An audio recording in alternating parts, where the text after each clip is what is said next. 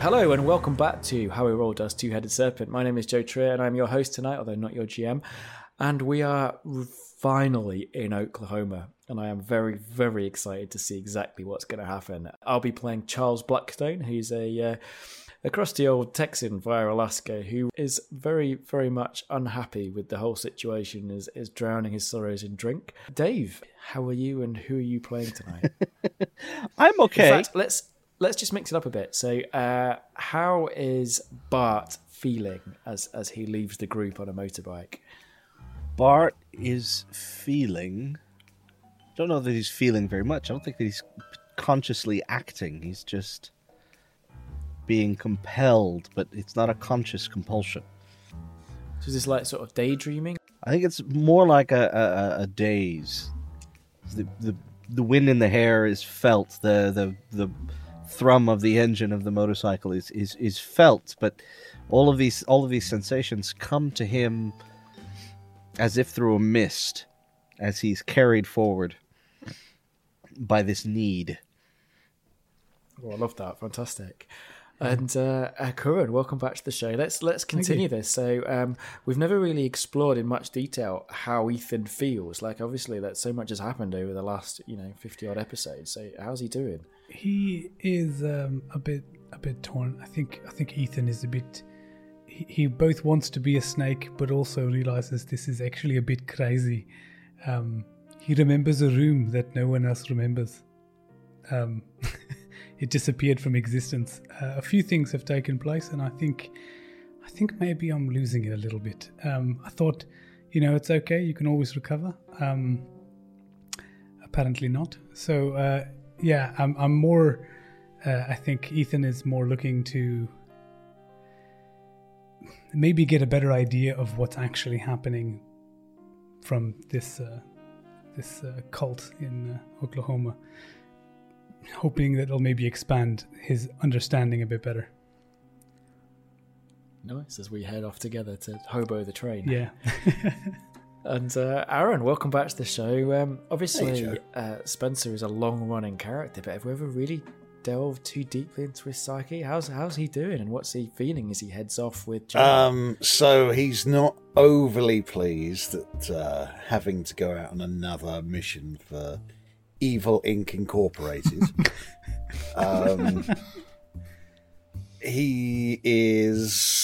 He'd rather be at home working his own business contracts, but I mean the money's good, so it's hard to turn that down at the end of the day. But he is out here on another adventure, still trying to weigh up the spunky little English lady who he's been thrown. Face there.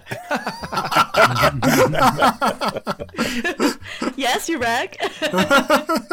She's got a lot of spunk. This is quite the opposite of what I like.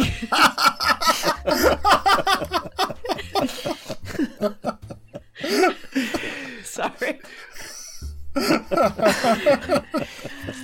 I never fail to lower the tone. I think I'm used to it from Demipia because we're all absolutely filthy on that podcast.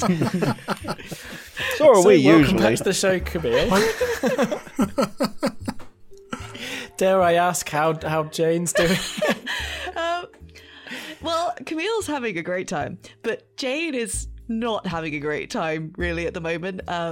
She's started feeling very strange compulsions to get to the town of Bingham in Oklahoma, which is our destination. So maybe it's a good thing, but also feels quite scary. She's got this kind of low-level thrumming sense of dread that's kind of building up, and she feels quite almost a bit ill with it. So she's a bit ill at ease, basically. Not doing too great is our Jane. She still looks dapper as hell and is rocking it, but she's inside. She's not feeling too hot, but she's looking it. Yeah, exactly. But yeah, and she's kind of disappointed that her, I guess, most well-known ally of the group, Bart, has just completely run off with a motorbike and abandoned her, even though they had a plan. So she's like, wow, okay, everything's falling apart. Brilliant. fairly standard. And the thrumming sense of Illy's himself. Welcome back to the show, Scott Dillon. Thank you. I have been called worse. I guess. I mean, how are you doing? How's Scott feeling? I'm having a great Scott time. on the couch. Yes, yeah. I had this illusory moment in the last episode where I thought, oh, everything's coming together, we're back on track now, and now you've all fucking split up again. So, yes, that's my life. Hey, we're only in, I was about to say we're only in 2 groups, but we're not, are No, we? We're 3. yeah. And me and Ethan have had a bit of a spat, and we're in different train cars. Yeah. That was my beer, Ethan. You shouldn't have touched it. I need to cope as well. Unbeknownst to the two of you, you've actually gotten on 2 different trains. Yeah, one of you heading to California, one of you heading to Canada. No. If my American geography was better, I'd come up with something that sounds like Oklahoma, like Montana. That's where we're headed. I imagine Jane is awkwardly trying to make small talk with Spencer. I don't know if it's really getting anywhere. Well, yes, actually, let's open up with that. But before we do that, let's have a quick recap. So last session, actually, not really that much happened. You did a little last bit of housekeeping at the Caduceus offices at the Meadham building, where Jane and Bart had one last attempt at listening to these recordings that the Reverend Cornfield had made. And you did not manage to transcribe the Nacal that was there, but you did... Well, you found something, and since then, that strange little voice that seems to be recorded under the Reverend Cornfield's own voice has been playing pretty well non-stop in the back of your head. And yes, you felt this compulsion to go to Bingham. Everyone else, well, was heading to Bingham anyway. You got on board an aeroplane that Caduceus had chartered for you, and Charles has flown you more or less in the right direction, thanks to a bit of help from Ethan. And while en route, you had a chance to catch up a bit with your reading, read the mission pack for this, and have got some idea of what you're supposed to be doing, but not really that much. You arrived in Oklahoma City, and yes, almost immediately, Bart succumbed to this voice in his head, stole the motorbike that Ethan had brought along, and is now gunning it towards Bingham full pelt. We'll work out... Ethan, Charles brought along. Oh, See, I'm even so... the He's going to go in the knows. sidecar. Right, yes, of course, silly me. It's Ethan's bike with Charles' sidecar. We'll work out at some point whether Bart actually knows how to ride a motorbike, but that's a problem for another time. So you split up into a couple of different groups. Charles and Ethan are riding the rails as hobos, and Jane and Spencer are taking the more genteel route of actually booking passage on this relatively short train journey to Bingham. It's going to be a couple of hours. So let's open up then with Spencer and Jane sitting there in this carriage. The countryside going past is... It's farmland, but it doesn't look like very healthy farmland. You can see that the wind blowing off the fields is dusty. There is red dirt, red dust coming up all over the place as the wind blows around. And a lot of the crops look dead or dying. A lot of the farmhouses you passed look quite derelict. This is not a healthy-looking country, or at least not a healthy-looking land. Okay, I think given that she's feeling that low-level sense of dread, looking out on sort of the vast expanse of quite derelict land is making Jane feel very uncomfortable. So I'm imagining it's kind of like an old-style train with little curtains. So she kind of pulls it to a little bit and looks away and is not really wanting to engage with it. She wants to kind of like focus in on the here and now. So she's almost feeling a little bit agoraphobic, maybe, I don't know. But so she sort of turns to Spencer and just says, so what brought you to Caduceus? Spencer is just continuing to look out the window at the dusty fields and and the wind blowing off them, and, well, it's a strange set of circumstances that sometimes I think a bit that I regret taking, but then, what you going to do? The money's good, and that's what you got to do, isn't it? Go where the money is. Don't know why anyone would be out here. Doesn't seem to be much money in all this dirt and crops. No. Give me the lights and smoke of the city any day. I suppose for me, it's the information. That's where the money lies. Information is power, and I do a lot of my business through information. So, yeah, I can totally see where you're coming from with that. There are a couple of people in the carriage with you. They're sitting on the other side of the aisle. It looks like a father and son. The father is probably in his mid to late 30s. He's wearing a fairly nice looking suit. Not an expensive one, but a fairly nice one. Obviously his Sunday best, and his sandy hair is neatly combed. And he's been sitting there fairly quietly reading his Bible. And the boy with him is dressed in a near identical suit, and he keeps sneaking glances over at you, particularly at Jane. And, a couple of times he sort of leans over and whispers something to his father, and his father, eventually sort of sighs and closes his Bible and looks over. And he looks over at Jane with almost a sense of recognition. Oh. I was wondering, only if it's relevant, but could I try to use my listening skills to hear what they've been saying?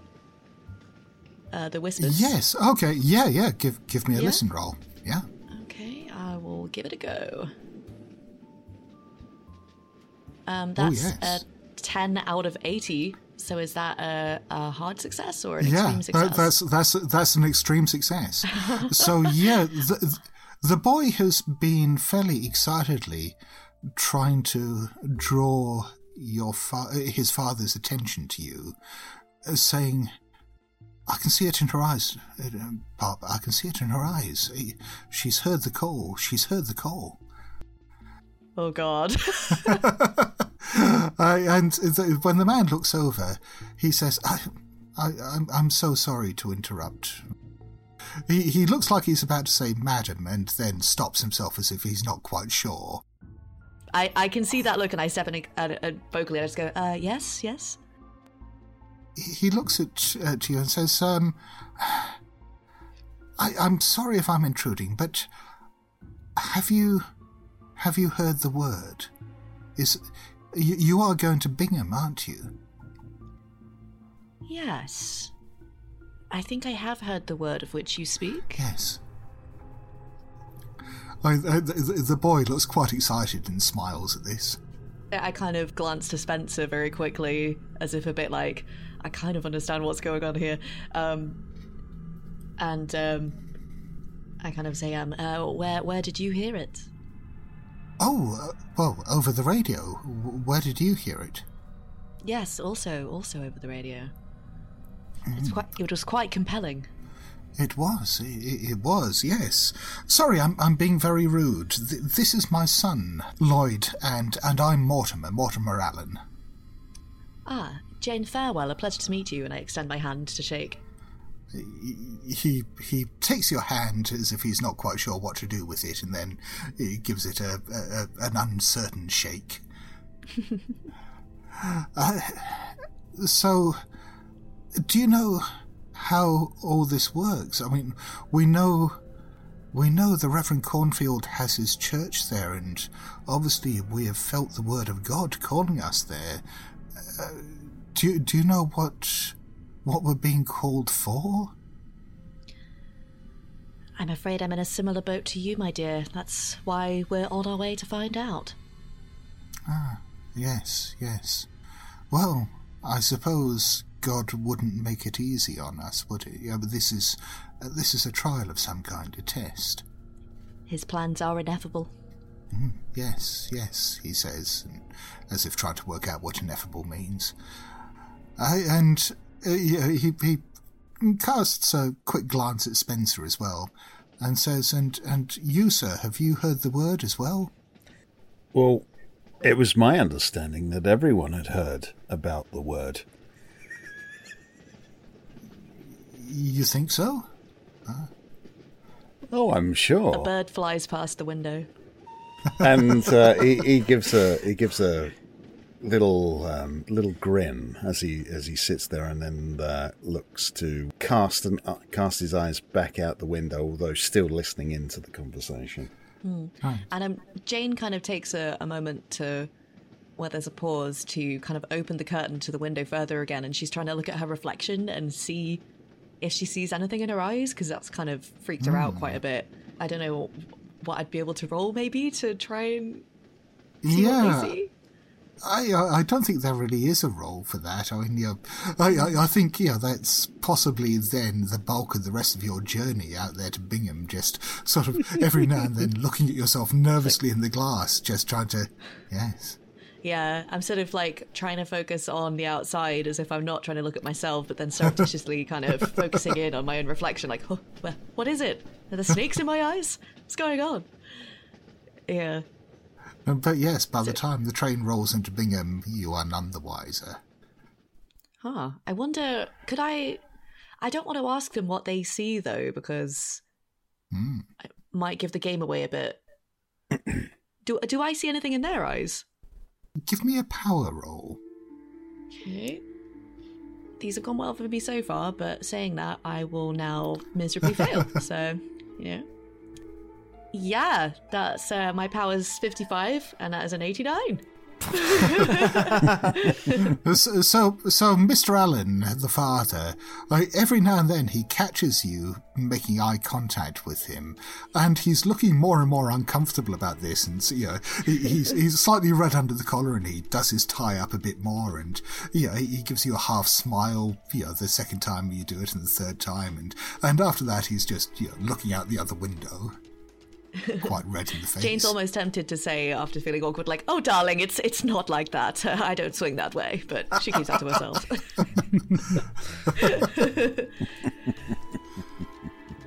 So yeah, she just feels very awkward and confused. So it's not a very comfortable journey for her. No. I imagine it isn't for any of them. Meanwhile, Charles and Ethan are there in one of the freight cars. Greg, he's sleeping. He's not dead. Don't try and eat him. Stop. No. I'm sorry, sir. I'm sorry. Well, actually, that's a good point. Give me a luck roll, whoever's got the lower luck out of the two of you, to see whether you're alone in the freight car. I don't think my luck is saved. It's down at 37, but I'm sure it was way higher. Wasn't it 60 or something? 64? Mine is 60, and I know yours is slightly higher. Well, I'm going to put 64 down. Yeah, yours did go up an awful lot after the last session, or the session before. Yes. So I'm going to roll my luck. I got 8. I've rolled 8 against 60. I think I should be given extra guns for that. I don't know what's happening. So mercifully, perhaps, there aren't any other hobos in the car there with you, so you don't have to worry about Greg eating anyone. So you're there with, it's loaded up with a number of boxes that are strapped in place and a few sacks of grain and stuff. At some point you do hear Greg crunching away on something and just see the tail of a rat disappearing down his throat. Charles reaches into his little knapsack and he pulls out a bottle which has the logo of the high five on it. And he's like, "This is Murph's finest. Do you want a sip?" Did you steal it? Steal it? No, I didn't steal it. Because if you had, I'd say I'm really proud of you. It's been a while since you've just bent the rules maybe a little bit. Anyway, give me that. And it is absolutely terrible whiskey. The label's really cool, but it's absolutely terrible bourbon. Well, a lot of bootleg whiskey at that time was basically grain spirit that people added stuff to make it taste a bit more like whiskey. And this could be stuff like dead rats or creosote and stuff like that. So, yeah.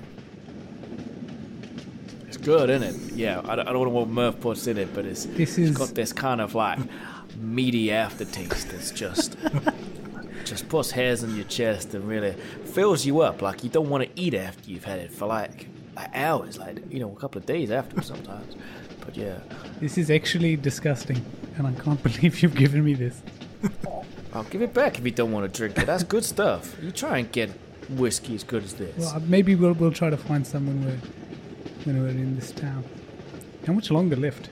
Ethan ends up pulling something out from between his teeth that looks suspiciously like a whisker. So anyway, what I was going to say is when we arrive, like, we need to act all, like, messed up and coldy. And to be honest, Ethan, you've been worrying me for, the last, like, 50 episodes and stuff. Like, you're going really weird. But what I'm going to say is, like, play that shit up. Like, we need to convince them we've heard the call. Or there isn't really any convincing required. I'll show them the scales. It's like a badge. Like, maybe save that for later. I think probably weaving that weird stuff around. No, I think when we go to the church, just play it cool and act like we've heard the call on the radio, and we were very interested to know more. So we just. But maybe not so. What's that word the bot says? Like elocutive or something. Like maybe tone down the big words and just say, my head sensed the numbers in the radio, or I heard the hissing in the radio, like the snakes. I think that excellent. Yeah, we'll play it off like that. We'll pretend like we don't understand any Nicole, and then just go with it. Yeah, exactly. Yeah, but really, we know that it's from China. Yeah, exactly. From that country of Mu. Yeah, the dynasty of Mu, I think it is.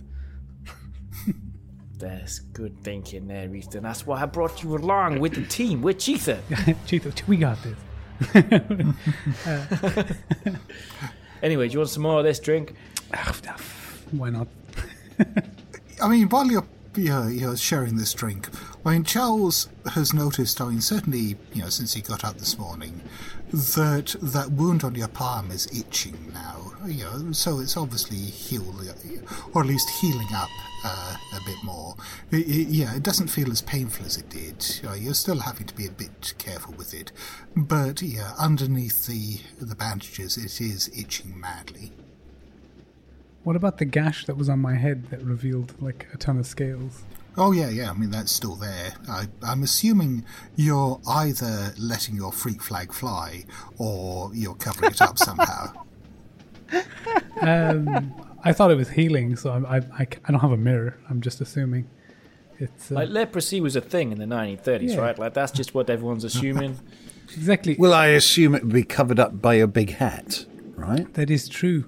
Yeah, that is excellent thinking from the other carriage. I like that. That's good. The voice echoes in your ear.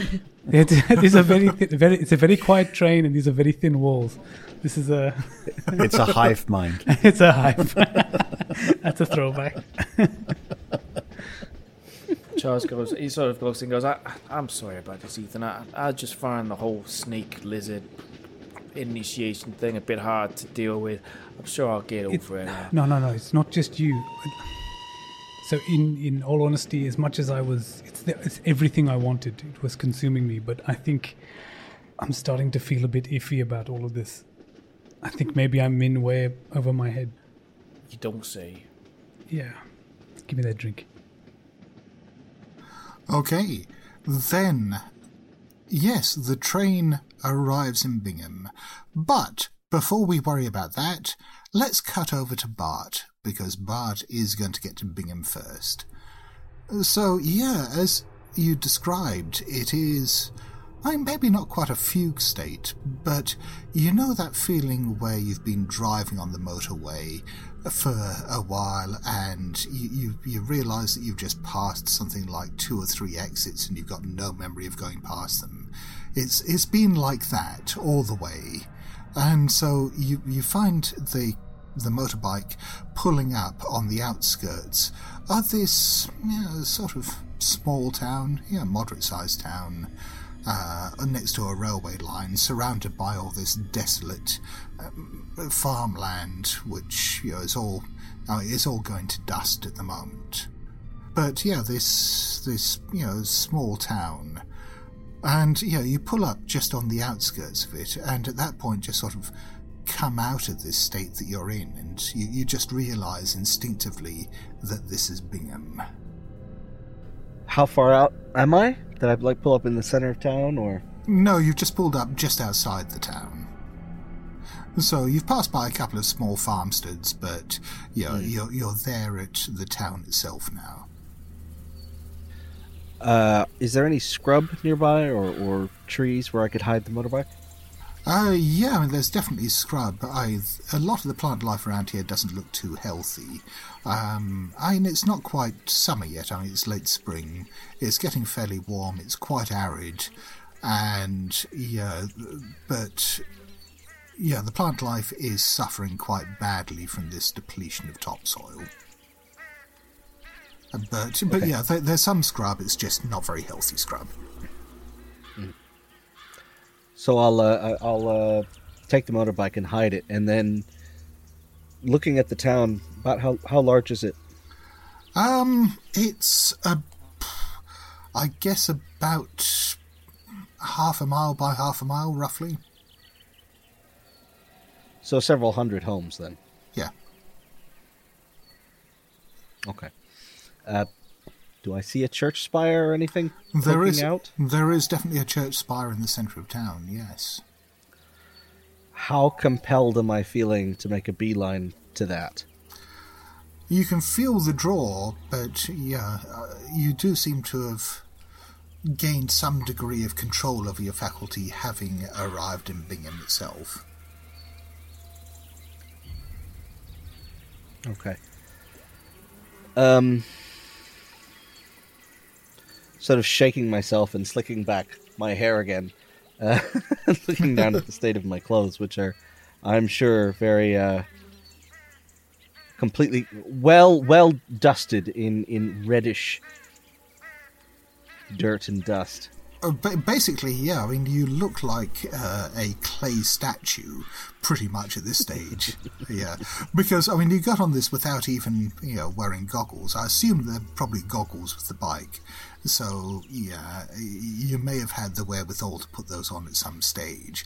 But apart from that area around your eyes, yeah, you are just absolutely coated in red dust and dead insects. Thanks for that image. I was going to say, it's 1930. I don't know if motorbikes move that quickly. But anyway, I guess I'll further dishevel myself at that point. So take my my cravat off, stick it in the pocket, open up my shirt, just sort of generally muss my clothing a bit further so it looks older and more worn. And then I'll start heading into town. Okay. Yeah, as you start heading up the road towards where you see the church spire, you're passing by residential houses at this stage, and you can see most of them actually look like they're empty.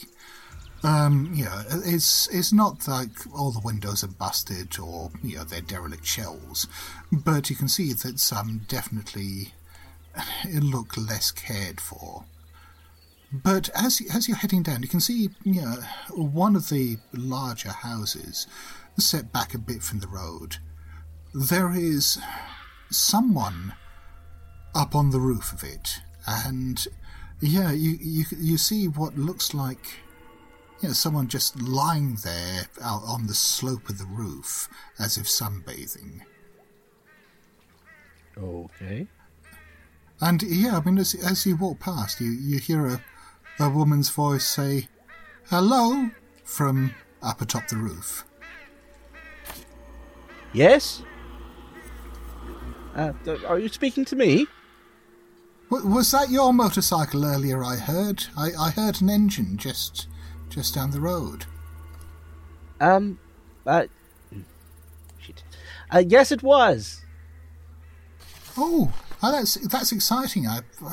I've seen motorcycles before, but I haven't seen any around here. Are you new in town? Just visiting. I seem to have run out of petrol. Gasoline. As you're giving her more attention, you can see that it's a woman who. When you saw her at first, she seemed to be wearing some odd kind of garment.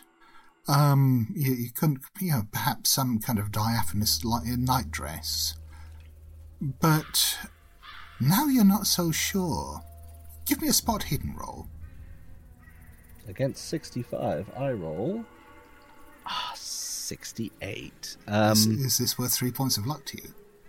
Why not? A woman in a diaphanous robe? Of course it's worth 3 points of luck. Yeah, okay. Well, looking at her, she's a middle-aged woman, not unattractive, but there's something slightly off-putting about her when you see her, and it takes a moment to put your finger on what it is. And you realise that this diaphanous costume or dress she was wearing isn't that it appears, as she's moving around, that the skin on her body, and she appears to be quite naked, is kind of loose and shifting. Yum. What the fuck? Why can't we meet normal people?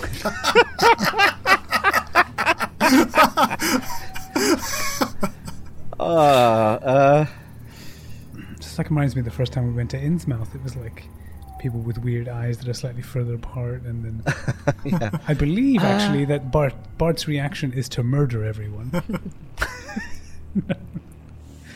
I thought that was you, Mr. Punch him in the throat. No, that was accident. That was well, it was. That was him trying to save someone. Yeah, I was trying to save somebody.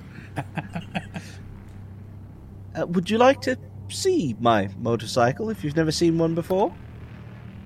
I would.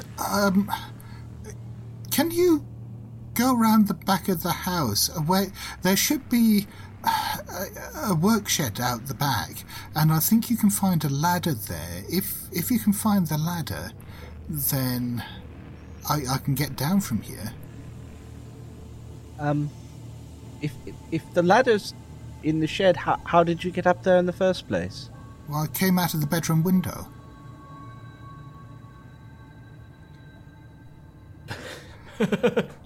Well, of course. Right, I'll go get the ladder then. Oh, thank you, dearie.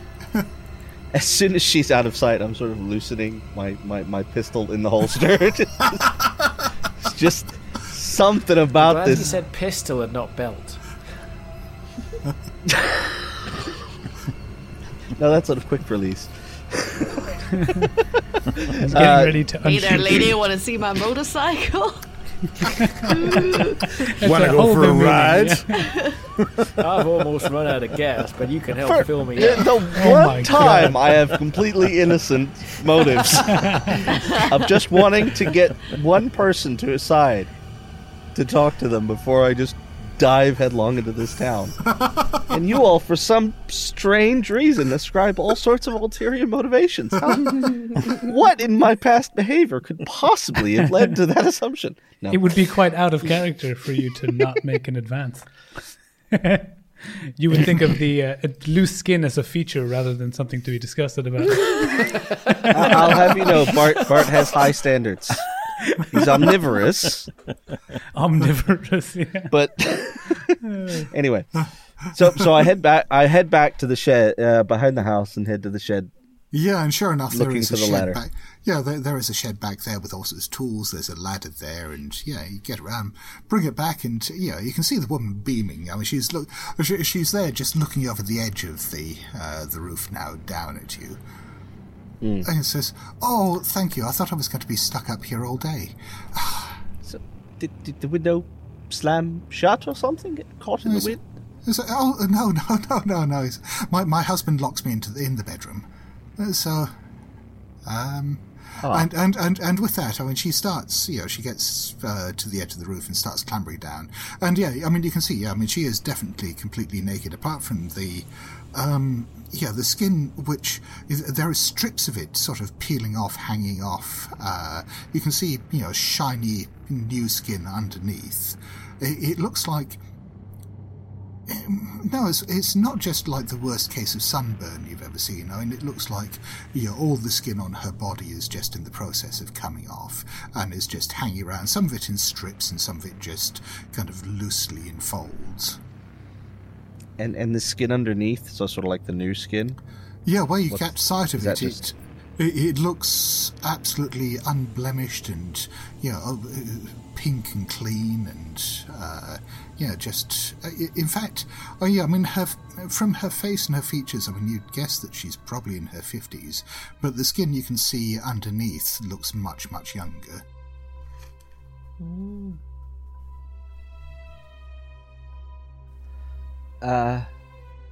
She seems entirely unfazed by being naked as she sort of gets down on the ground in front of you and says, thank you for that. I'm being rude. My name's Mrs. Schoenbaum, but you can call me Pearl. Okay, my name's Edward. Edward Blanche. Oh, well, good to meet you, Edward. And thank you so much for getting me down from there. I don't know if he's locked the front door. If he hasn't, I can possibly make you some iced tea. Would you like some iced tea?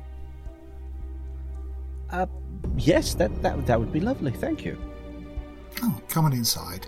And she walks over towards the door, trailing bits of dead skin behind her. Bits of it are just sort of coming off and drifting off like dandelion seeds.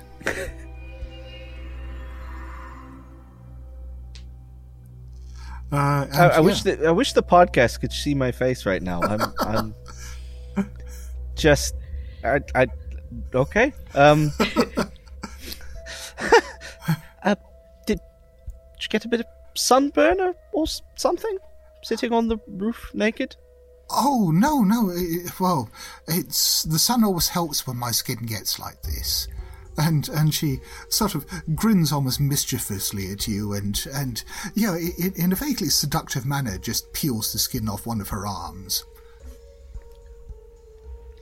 Vaguely seductive manner. I'm in my head. I'm imagining like you know how you would peel like a bra strap off to reveal like the skin underneath. Yeah, no, I saw that, but actual it's skin. Just also it's skin.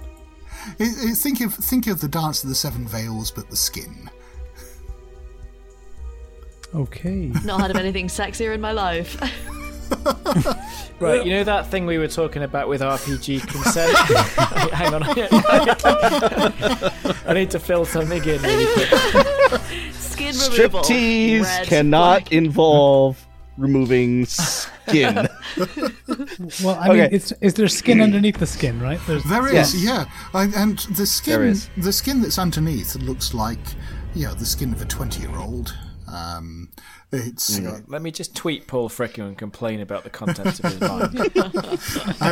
Actually, I suppose I should fess up and say that I think I wrote this bit, but anyway. I do love it. I love it. It always nice when something makes me feel deeply uncomfortable. Well, yes. Is nudity common here? Well, no, not really, but unfortunately I can't get at my clothes at the moment. My husband has those locked up as well, and he seems to think that by keeping me here that he's going to be able to stop me from going out into the town and talking to other people. He is such an old meanie sometimes. Sounds like it, yes. I believe you said something about iced tea? Oh, yes. How rude of me, she says. And, goes over to the icebox and starts putting together a pitcher of iced tea for you. I want iced tea now. There's a fairly large wooden kitchen table. She gestures for you to sit down there. And says, so you're new to town. Are you one of these people who's come along because they've heard the Reverend Cornfield's broadcasts? Yes, in a roundabout sort of way. Oh, that's wonderful. We've seen a few pilgrims come to Bingham like that, but oh yes, I don't think any of them have come on motorcycles. And she claps her hands together excitedly, and there's a little puff of dead skin. Yeah, some of which lands in the iced tea. Some of which you breathe in. As she pours you a glass. Drink up, pet. I take it then you're a communicant of Reverend Cornfield? Oh yes, I attend the church when I can, but as I said, my husband, he means well, but Bill doesn't like what the Reverend Cornfield has been teaching people recently. I mean, it's so unfair. The Reverend Cornfield I don't know what the word would be, a saint, a miracle worker.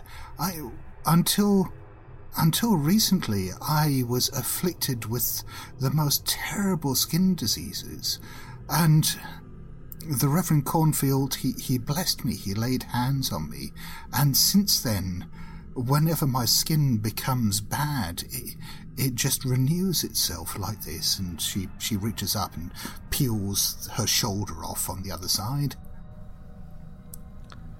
I see. So it's a sort of shedding cycle. Yes, exactly.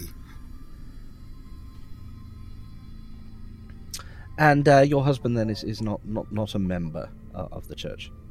Well, he always was a member of the First Church, but now he's turned his back on the church. I worry for his soul. Well, when matters of religion are, it is always difficult when a house is divided by its religious beliefs. Just give it time, I'm sure. You two will work things out. I hope so. And yeah, I mean, she sits down opposite to you. There's a sort of horrible rustling sound as she does so, and she pours herself some of the iced tea. You can see that under the skin that's half hanging off her cheek, that there is actually a little tear trickling down from one of her eyes. Perhaps you could tell me a little bit more about Mr. Cornfield's teachings. I'm actually here as a part of my archaeological and anthropological studies.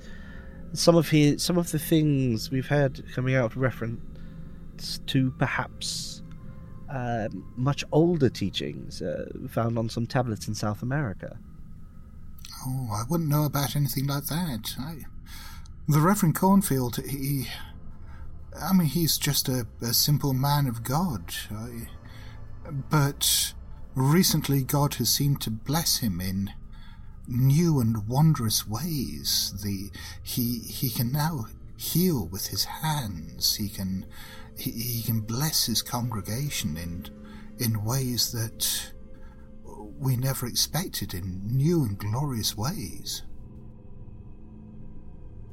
No new teachings with this recent revelation? Well, I suppose so. He has... I've known other churches do this sometimes, but Reverend Cornfield, until recently, he didn't have us snake handling, but now, yes, it is an act of devotion to. He has rattlesnakes that he brings out at the services, and for those of us who feel moved by the Spirit, then yes, he does ask us to handle them as a demonstration of our faith. I see.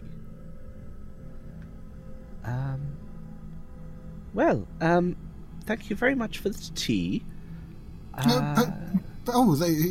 You've hardly drunk any.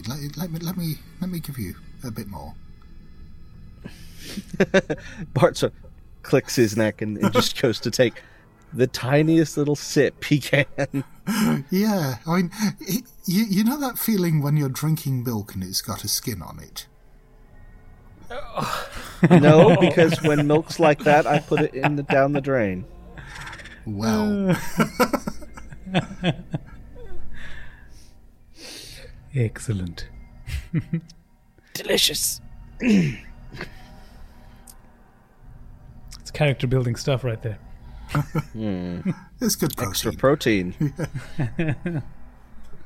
So she says, "Will I see you at the service? I don't care what Bill says. I'm going to the next service. There should be one tonight. Will you be joining us there?" Perhaps, yes.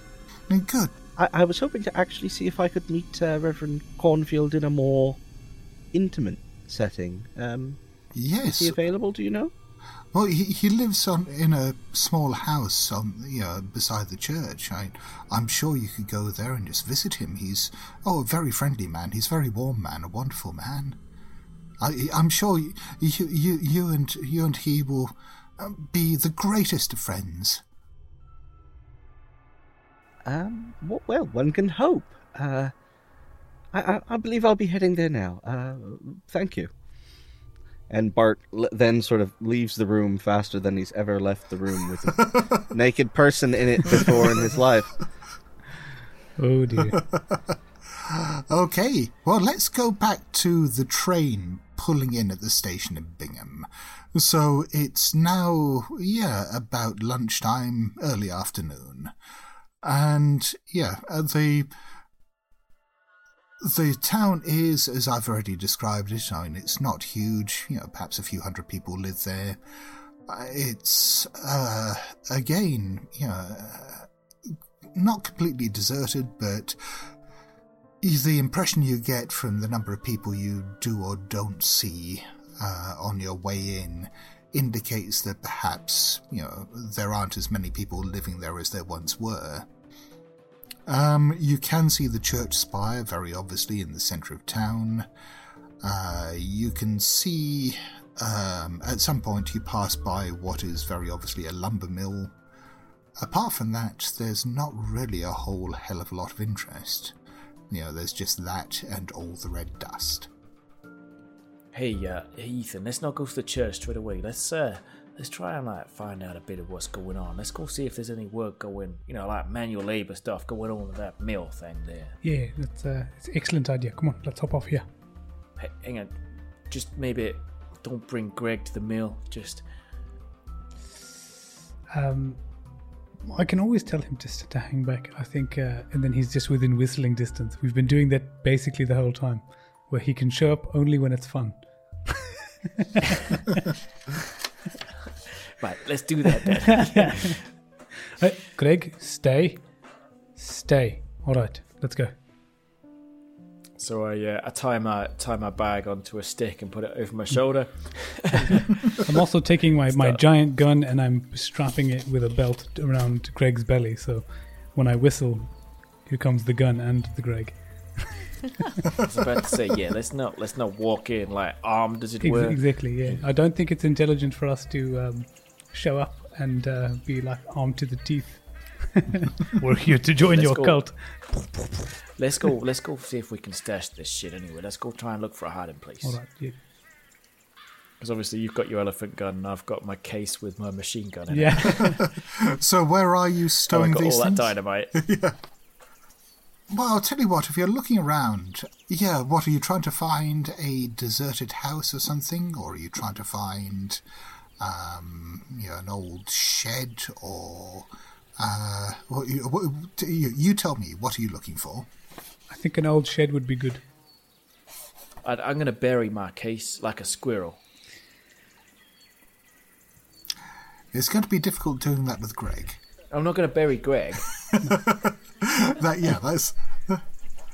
I've got a case with a machine gun, and I'm gonna like maybe find a fence post or something like that. You know, like the 12th fence post along or something like that, and bury the case under that. Okay, sure. But I probably shouldn't bury like an elephant gun. You know, you'll get dirt in the end. I know that you're basically like I know it's not what you mean, but when you said you've got a gun in a case and you're burying it, I'm just thinking of like Desperados and like Once Upon a Time in Mexico. Like it's an actual case that is a gun. It's a gun case. It's a gun case. I was quite enjoying that film until that ridiculousness. Yeah, I know. It's like, what happened? What? So we're looking for a place to hide the guns. Like I said, I'm happy to have wherever we bury it, we can keep Greg around nearby and keep him in the shed. You can bury it outside the shed. I'll put my gun in the shed because I can't bury it, like you said. Yeah. All right, so we've done all that. Shall we? And then head over to this lumber head mill over and to the lumber mill. see what's what. Okay. Well, I'll tell you what. Before you do that, I mean, the shed you've gone for. Again, I think you've got the lower luck, haven't you, Ethan? So give me a luck roll. That is correct. And I've got 31 against 60, so I'm quite That's lucky. fine. Okay, no, that's fine. So yes, the shed that you've picked is actually on a disused property. So yes, no one comes out and investigates why you're breaking into their shed. Okay, and with that, you walk through the town looking for the lumber mill. The lumber mill actually isn't very far from the train station. It's pretty much next door to it. As you go through the town, there really aren't as many people as you'd expect in a town of this size. In a lot of cases, it's possibly easier to tell which buildings are being disused because there are drifts. It's almost like snow drifts, except with this red topsoil that are gathered up against buildings and built up in mounds here and there. And it's easy to spot some of the disused buildings because they're the ones where the front doors are partially blocked by red soil, and no one has cleared it away. Charles, where is everybody? Doesn't it feel... I was just wondering that myself, but then hasn't everyone like gone off to like Hoovervilles and California to pick peaches or something? Like maybe they just left. I guess it's possible. It's very, very quiet though. I think a little bit too quiet even. Yeah, well, maybe we could find out what's what over here. Maybe there's like a foreman, or maybe I don't know. Let's go find it. Most of these houses look like there's nobody living in them. Yeah. Maybe good for us. I don't want to sleep on the road. Yeah.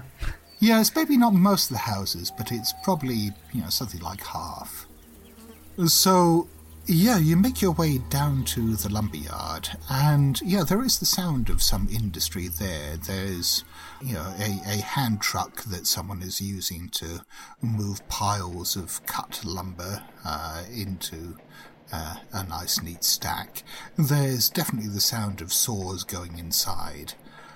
You can see that, as well as the mill, there's an office, or at least a structure outside that looks like a foreman's office. All right, let's head over this way. Yeah, let's go. Just knock on the door. Can I just going to knock on the door? Okay, you hear a man's voice from within just going, yeah? Hey there. We're seeing if you need a couple of pairs of strong hands to do some work. Like, I know my way around the machines, and my pal here, he's a handy guy, and he's strong as well. We're just looking for a few, bit of pay. Yeah, we're a bit down on our luck. We just would really appreciate it if you've got a bit of work for us to do. I mean, I assume you're shouting all this through the door. I mean, I mean, the door is ajar, and this man's voice from inside just said, "If you're going to talk to me, come in, all right?" Oh, thank you, sir. And I take my hat off and then like glare at Ethan when he starts taking his off and go, shake my head. Don't do it. All right, no, keep it on. All right, let's go inside. So hey there. Okay. So, I'm Charles, and this is Ethan, and we're a bit down on our luck and passing through. Pleasure to meet you, sir.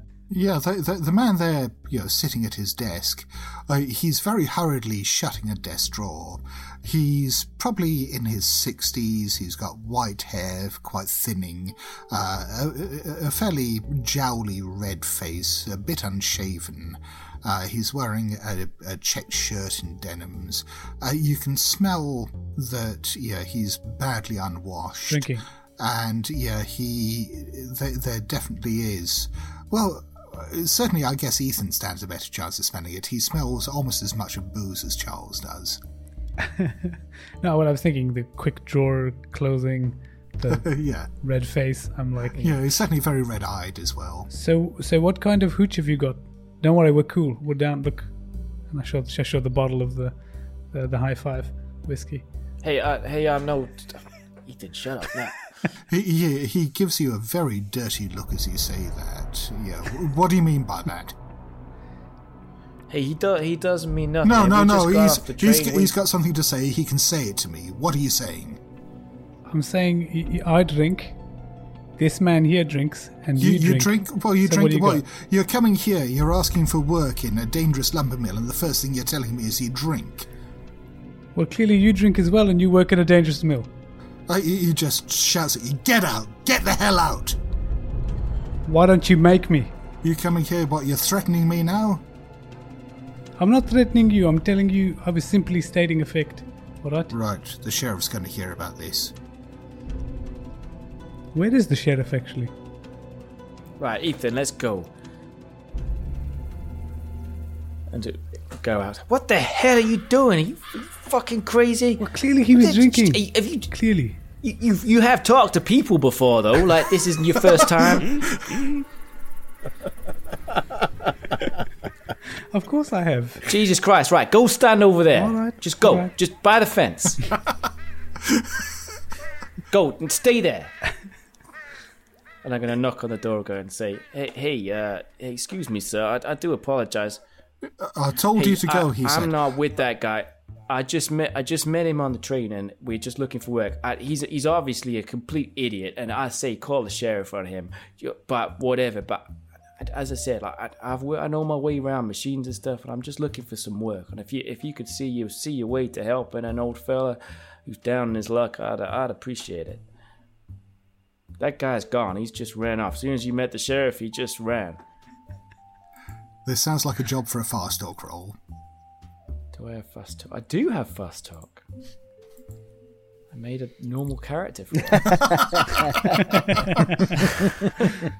And I pass with a 28 versus 50. Yeah, well, as you say that, I mean, you can see some of the anger go out of his eyes, and he leans back in his chair and gives you a thoughtful look through heavy-lidded eyes. He says, "Okay, yeah, I mean, I've been there too. I've been down on my luck. I know what it's like. What, you want work? Yeah.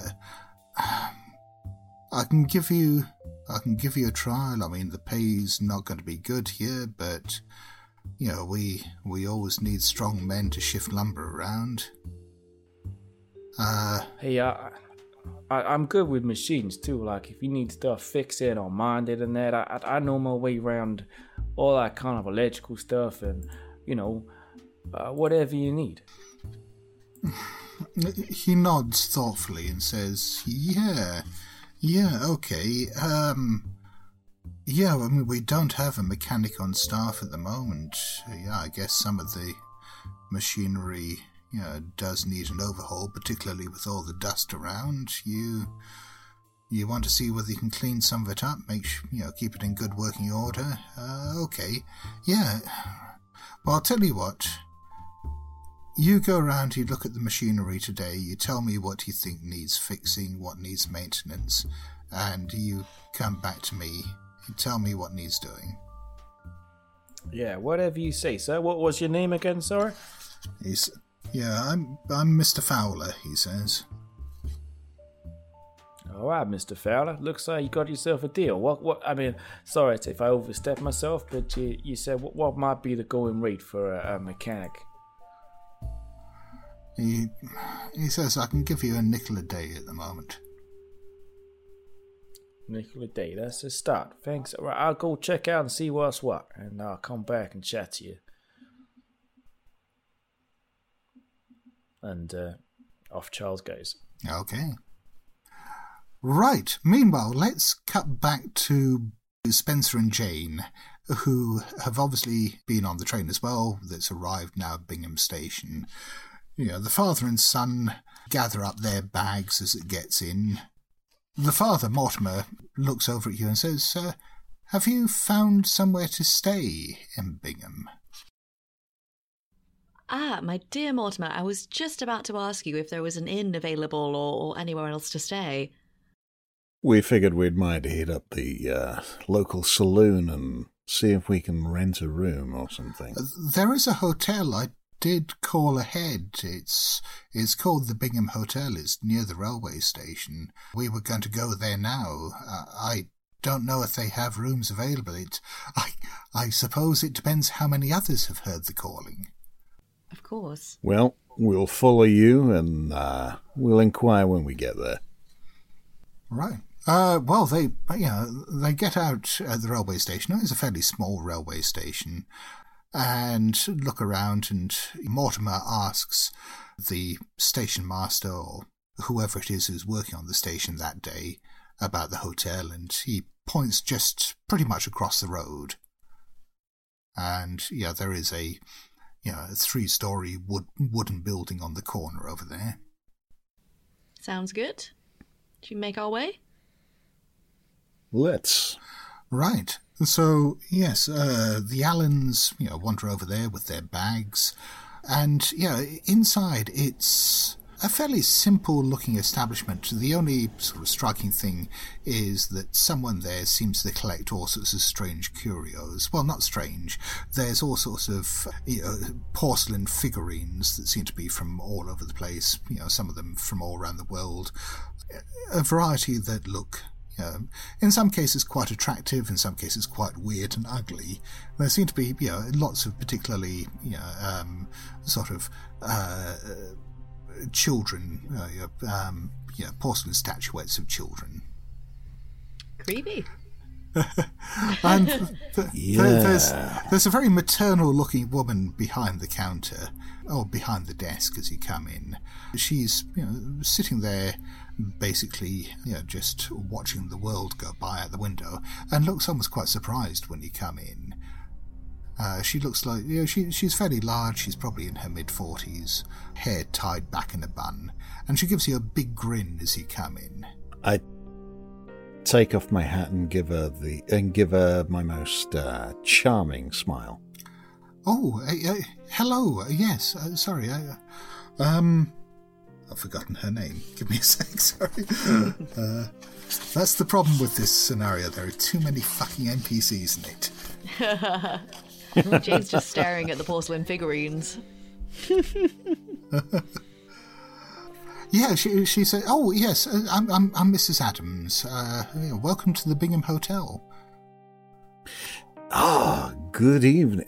Well, good day to you, Mrs. Adams. What a lovely hotel you run here. And I look around and smile at the decor and the creepy porcelain children. And oh, you like all my little cherubs, do you?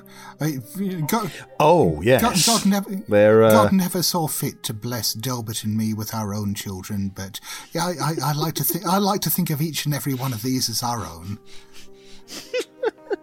Hearing the conversation, Jane kind of snaps out of it a little bit at the word cherubs and is like, yes, thank you very much.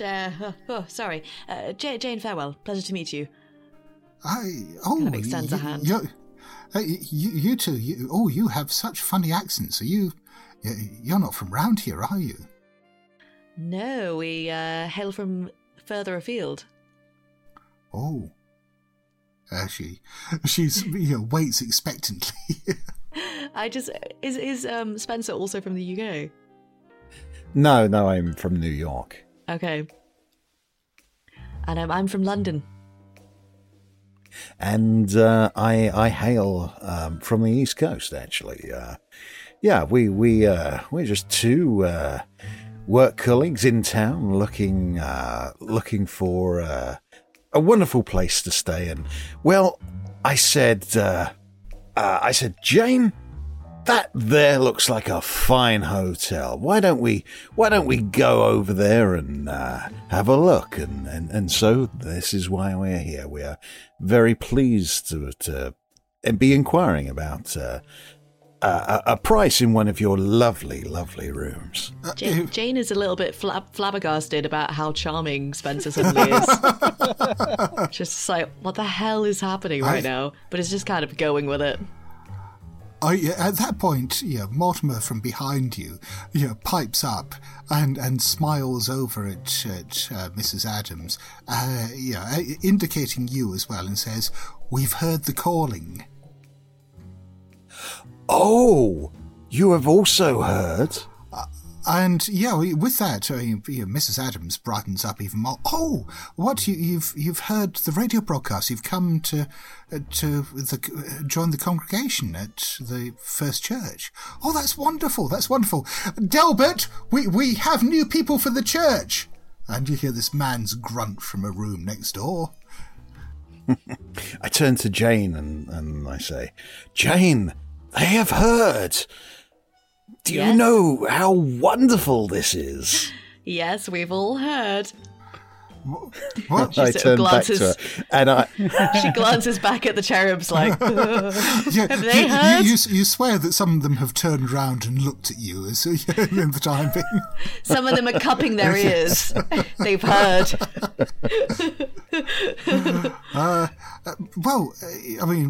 Mrs. Adams says, well, the Reverend is holding a service this evening at the First Church. We'll obviously be there, won't we? Won't we, Delbert? From the back room. And you will come and join us. Yes, if you're still in your rooms, I can come and give you a knock before the service starts. It'd be wonderful to see you there. Wonderful. Oh, of course, that would be fantastic. The more the merrier. Right. Well, yes, let's get you settled in then. But yes. I just turn back around to the lady behind the counter, and I'm almost giving her that sort of smile, like that Nicolas Cage smile from that internet meme. I don't know if yes. you've ever seen the one. And I'm overly enthusiastic about how lovely her hotel is, and of course, all being, brothers and sisters of the same cause, I'm sure we could get good rates here. Oh, yes, for members of the congregation, yes, you will get the special rates. And yes, as she leads you up to the room, she says, "Oh, yes, I can't wait for you to meet the Reverend Cornfield." She turns around, just as you're outside your door, and places her hands on the back of each of your hands and says, "He's going to change your life." And shall we leave it there for this episode? That's fantastic. I think so. So aside from the gross skin thing, thank you everyone for listening, and who knows that you could get a brand new fetish in just one podcast.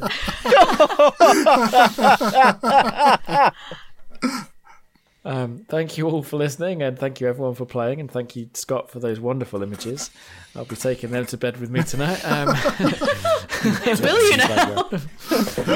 My name is Joe Trier. You can contact me and the podcast at HWR Podcast on Twitter, on the Discord, which are linked to on the show notes, at our Facebook page, Reddit page, and of course, howierollpodcast@gmail.com. Curran, how can people get in contact with you? Is there anything you'd like to share or talk about? If anyone wants to get in contact with me, they can find me at the handle at Currans_lines.